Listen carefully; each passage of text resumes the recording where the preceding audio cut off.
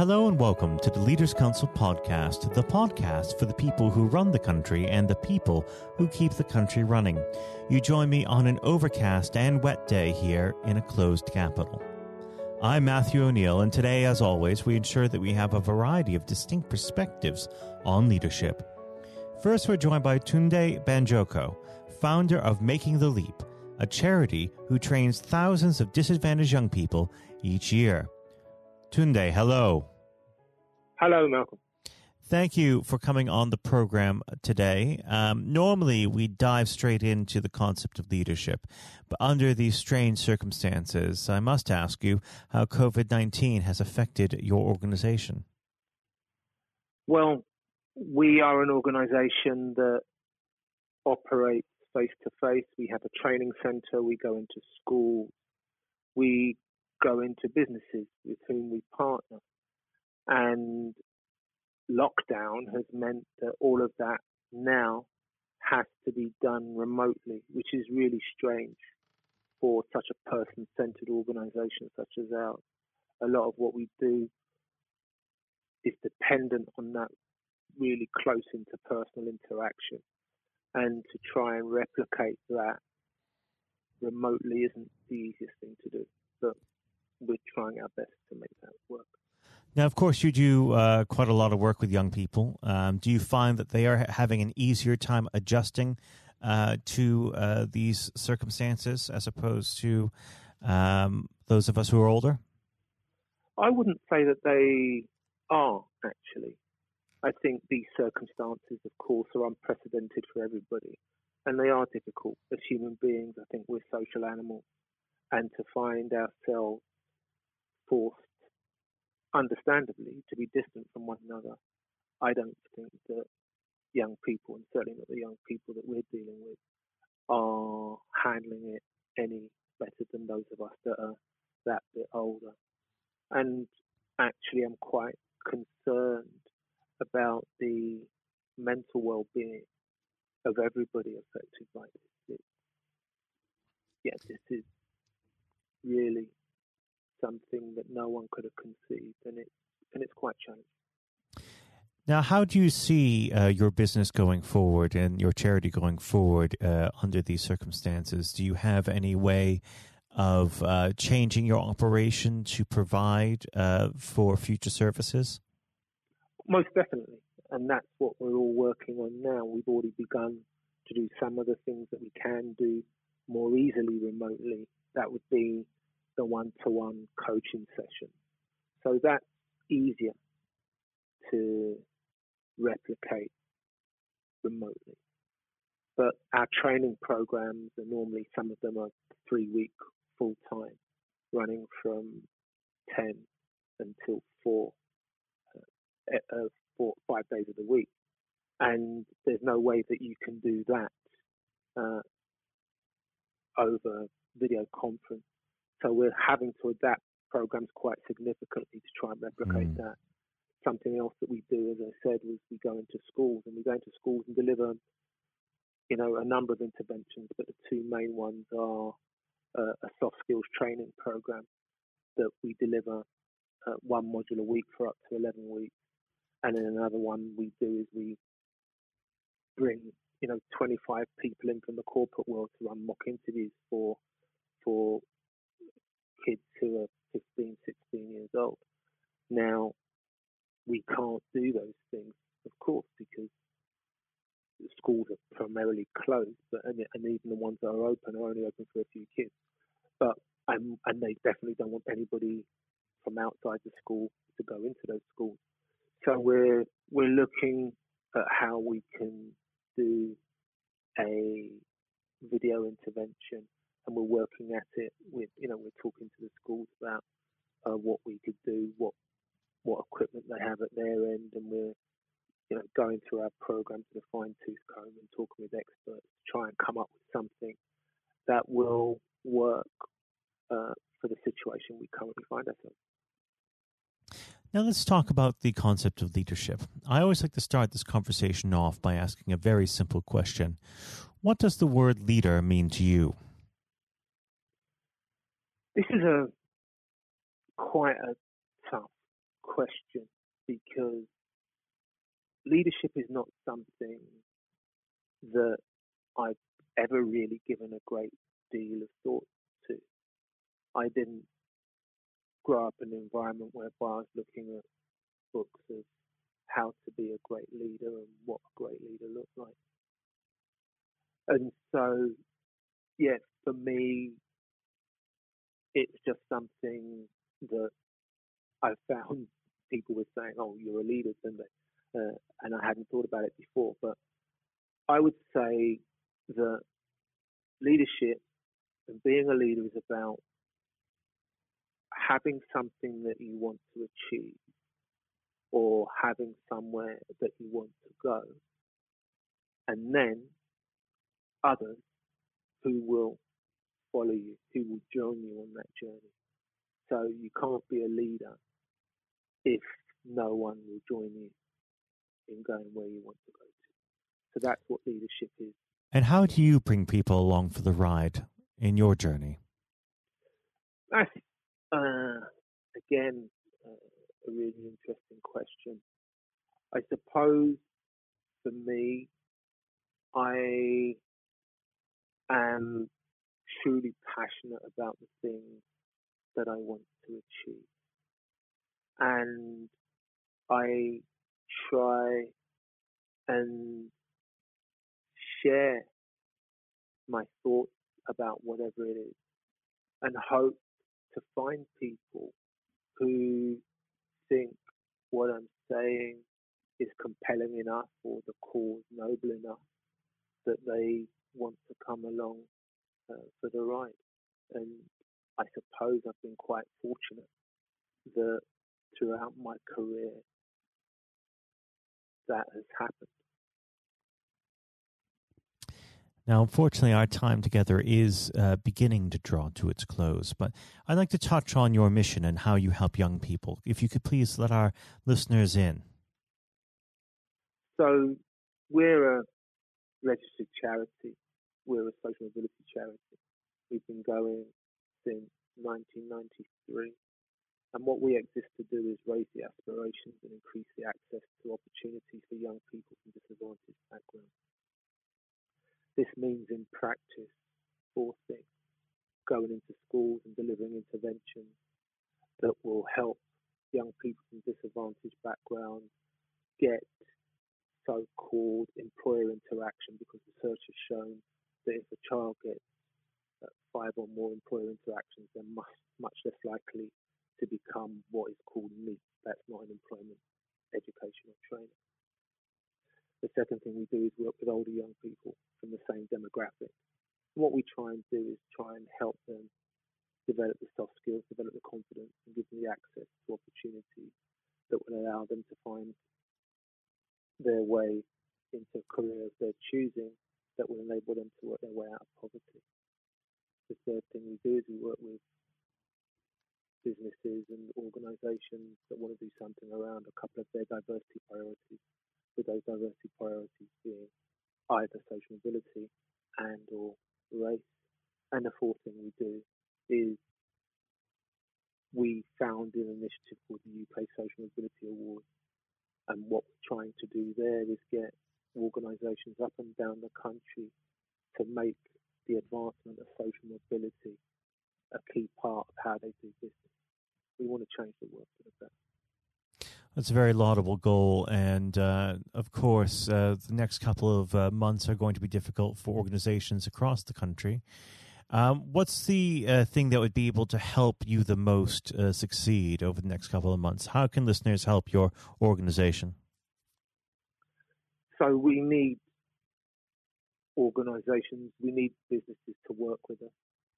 So we need them to work with us in whatever way works for them. So be that providing volunteers, be that providing resources and training, be that providing us with funds. And another thing that they can do, particularly if they've been doing something around social mobility, another thing they can do is to enter the UK Social Mobility Awards. I think it's important that we showcase and highlight the good work that is going on in advancing social mobility, And so we try and engender a race to the top. And at a time like this, we need good news more than ever. So entering the UK Social Mobility Award is another thing that businesses could do that would make a real difference. Well, Tunde, it's been an absolute pleasure having you on the program, and I'd love to have you back on when things get back to normal. Thank you very much. Thank you very much indeed. That was Tunde Banjoko, founder of Making the Leap. And now, if you haven't heard it before, is Jonathan White's exclusive interview with Sir Geoff Hurst. We're now joined, though, by former England footballer and still the only man to score a hat-trick in a World Cup final, Sir Geoff Hurst. Thank you very much for coming on today. You're welcome. You're welcome. Good afternoon. And perhaps I should start and get it over and done with. I know you must be bored with it, and you've probably been asked 1,000 times. But when you got out for a duck playing for Essex, Geoff, what was going through your head at the time? Well, of course, that's not one of the most asked questions I get. Oh, there are one or two people who are very familiar who do Google me, realise that I did score nothing for Essex. My only game for Essex first team when we played against Lancashire in Liverpool, a place called Egbert in Liverpool, many, many years ago, 1962, I think that was. So I didn't, I didn't really feel it at the time. It was lucky to be playing, I guess. There were one or two injuries. But the problem that I had was really messing about between the two sports. That was very detrimental to me over that period of time, being stuck between the two sports.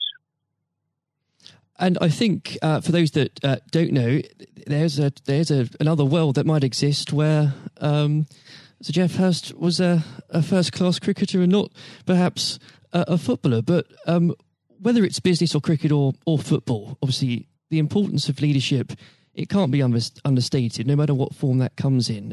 When you were at West Ham, Geoff, and when Ron Greenwood first came along, he made obviously some pretty radical changes. Was this a man that genuinely inspired confidence the first time you'd meet him? Absolutely. I mean, he was simply a fantastic coach or teacher, if you like, of football. And the quite always mention when we talk about Ron Greenwood, Harry Redknapp, who was played under him and has been very successful as a player and the manager over many, many, many years.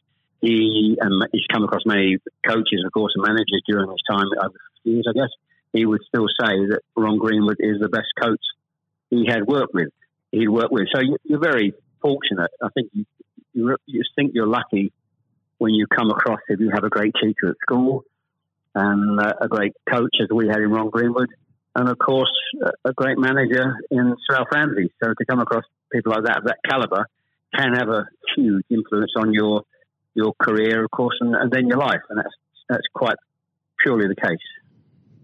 Absolutely. And in those early days at West Ham, with a manager like Ron there, it's also important to have confidence with your other players, and of course they become your friends. Who did you look at the time when to inspire confidence in yourself? Was it Peters? I think probably. Well, I was very fortunate to play with the calibre of the players I did. Again, extremely fortunate to play with the captain of England and West Ham and Martin Peters, who was a fantastic player. And as far as Martin's concerned, I think sometimes he didn't quite get the recognition he deserved. What a wonderful player he was.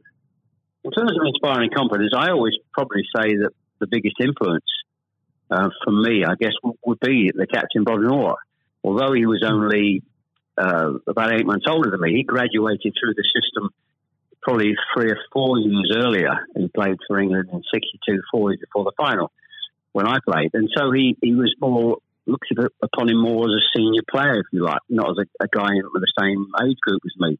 And I looked at how he trained, how he acted, how he behaved, and how he played. And so I would also say he was a big influence on me. One thing I would say about leadership, what I do understand clearly in all walks of life, leadership is at the top, is absolutely vital for a business, a football team, in any walk of life to be successful.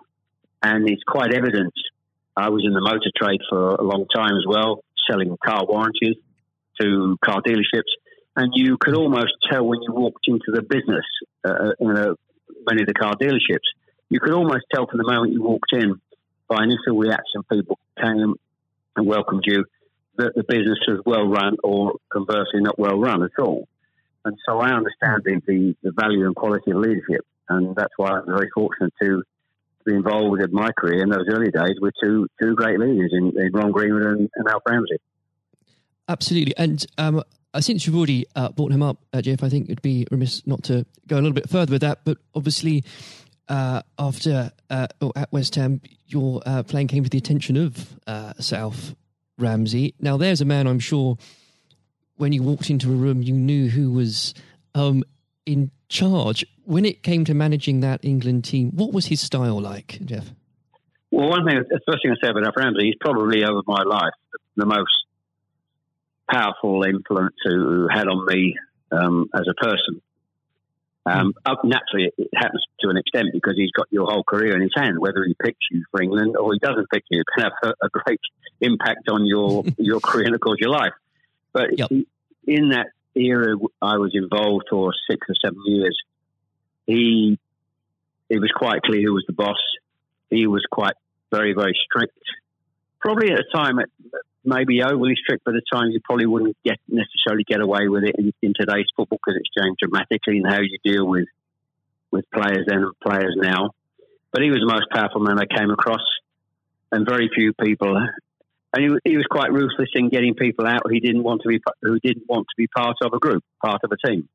It is important that if you've got a group of people, and that's in any walk of life, they're all singing off the same hymn sheet, and you don't have anybody that's griping or moaning about the system. And if you've got people like that in your organisation, one thing I have learned, and I've taken it on in my life, my family, you've got somebody in the group that doesn't want to be part of it, you get them out. And Alf, I think, was quite ruthless with that in his staff. And I think that's one of the most serious things I think I've learnt over a long period of time. And is there, do you think, a specific moment, I'm sure there's probably dozens, but is there a specific moment, Jeff, you could perhaps pick right now that did show those qualities in Sir Alf so sharply? Yes, I think for me, certainly, I think there are instances of players who you thought would be in the team or certainly in the squad, and surprising they were not. There was no necessary reason for it, but looking back, I do think perhaps they were people that Alf didn't think wanted to be part of a group. So that's for me. In terms of my personal view, I think that it looked prior to the World Cup that I was going to be playing in it only a few games before. I was playing, and I played with Jimmy Greaves in the game against Yugoslavia only a couple of months before the final. And it looked at that stage as if I was going to be playing in the team. But in a couple of more friendly games before the final in Poland and Norway, I think, and Denmark, I played 2 of the 4 games, and I probably didn't quite replicate my form that I'd been showing at West Ham and in the early couple of games for England. And he left me out in the first game of the World Cup against Uruguay. He started off with Jimmy Greaves and Roger Hunt. So I had an impact of thinking at that stage I looked like I was going to play, and didn't start because of just a lack of form. I didn't play quite well enough to justify my position. And somewhat fortuitously, I only got back in the team because of a nasty gash to shin on Jimmy Greaves' leg. And I think what you've said there, Jeff, actually does sum that up really well. And more than that, whilst it's important to have that someone in charge with those qualities, it's almost useless if there isn't a strong and unified team behind them. And there really must have been moments, Jeff, maybe there weren't, but let us know, in that 66 competition, the prolonged pressure on all of you, the weight of a nation, did it get to you? Oh, not for me personally, no. I think, and I don't, not for me, not for a second. I think I was just happy to be involved in the squad initially. Not at all. I didn't you're not aware of the magnitude of the occasion, really, looking back out. So I never really felt, people talk about pressure a lot and it's there, and players talk about it in life. I didn't really necessarily feel any great pressure during the time I was there. And what is also important to say about Alf Ramsey, the people he left behind that were left in the squad after he'd moved one or two players out, the squad were a bunch of very hard-nosed, professional, top-quality people. And that was, again, the leadership that Al showed. He got people in together that were very, very strong personally. And I think that was part of the success we had. We were I always describe our group as hard-nosed professionals. We have some great players, but overall they were great hard-nosed professional players. And great quality people who we've kept in contact with, over the years. And Jeff, I've got to ask, and I'm not making this up, I've genuinely heard that people do ask you whether or not you realise there were people on the pitch at that moment. I imagine you were busy on something else. Well, I did some theatre shows last year. They've gone fairly well, and we're going to do a series of theatre shows, in fact, starting this week, over the next 2 or 3 months. And at the end of the theatre shows, we have about 20 minutes where we allow the people in the audience to ask questions. And I won't mention both. They're too long to talk about both questions. The other one's a really stupid one. It's too long for me to tell you. It's absolutely ridiculous. But the other ridiculous question I get asked, did I realise there were people on the pitch? And of course, I jokingly say, yes, I was just about to shoot to score the goal. And I looked round, put my foot on the ball, and looked round for a little while and said, oh dear, there are 6 or 7 people running on the pitch. So I've been asked that once at one of the theatre shows. So I make a joke about that and saying, yes, I put my foot on the ball and waited, just had a glance round, Maybe it does prove there are things such as stupid questions, really. Oh, yeah, there certainly are. I've got another one which I won't bore you into. It's too long to tell you. I was in a Jersey, or Channel Line, Jersey or Guernsey, 2 or 3 years ago, and most stupid, irrelevant questions that absolutely nothing to do with football whatsoever, which was absolutely, but I can use that now because it is quite funny. Well, maybe another time then, but we... well, you want me? I can tell you if you want. You got time? I can tell you if you want. Jeff, go on. I think it would be silly if I said no at this point. Okay, so I was doing at a dinner in the Channel Lines, 300 or 400 people, black tie dinner, guest of honour. And this occasion, I was speaking for about 20 minutes, then allowing questions from the audience at the end of the evening. And there was usual football questions, and then all of a sudden, I had somebody at the back who asked a question. I didn't quite hear what he said. He didn't have the microphone with him. So I said, I didn't hear what he said. Can you please give this chap the microphone so I can hear clearly what he said? So the chap had the mic, and he said, when a turtle loses its shell, is it naked or is it homeless? Right. What a question. What a question. I think that would be definitely in the stupid category, wouldn't it? So we had a laugh about that. You've got to have a patient of a saint, I think, sometimes to put up with things like that. But then again, I found it amusing. I just found it amusing. In fact, some of the audience found it highly amusing as well. So it did make me laugh that day. If you can put up with my questions, you can probably put up with anything. But there would have become a point, though, Jeff, I think you were a young man when obviously this happened, when you must have realised that teammates, began looking at you for leadership. Is that something that occurred to you, or did you just realise that by one way or the other, people actually begin to look up for you for inspiration? Well, possibly. That's never really struck me until you've actually mentioned it now, quite frankly. It's a new question. Does anybody look up to me? I'm sure perhaps there are people who pay you compliments of fans of West Ham and Stoke, and of course England fans who I think probably it would be very immodest of me to suggest that I felt that somebody would looking to me for inspiration. You don't have to, but I will. It's okay for a third party to do it. Perhaps that may have been the case over the years. People look at you and maybe it has a helpful effect. But I do think you how you behave and set examples on and off the pitch people must realise that has an influence. How you react and behave to situations on and off the field surely probably has an impact to younger players coming into the team latterly. And with that, looking at football today, is there anybody that you think particularly on the field or the sidelines that strikes you as someone with those qualities that you could identify in a natural leader? Current players, you mean? Oh, players, managers, anybody that you look to today, really? Well, I think some of the outstanding. I think the best example about a leader at the moment is Klopp at Liverpool. He has been absolutely fantastic to acquire the players and get them to. Their attitude is absolutely fantastic. They're great players, but there's more than just being good players in football. It is have a good player with a fantastic attitude, and their willingness to work for each other and the team is absolutely outstanding. Hence these unbelievable results.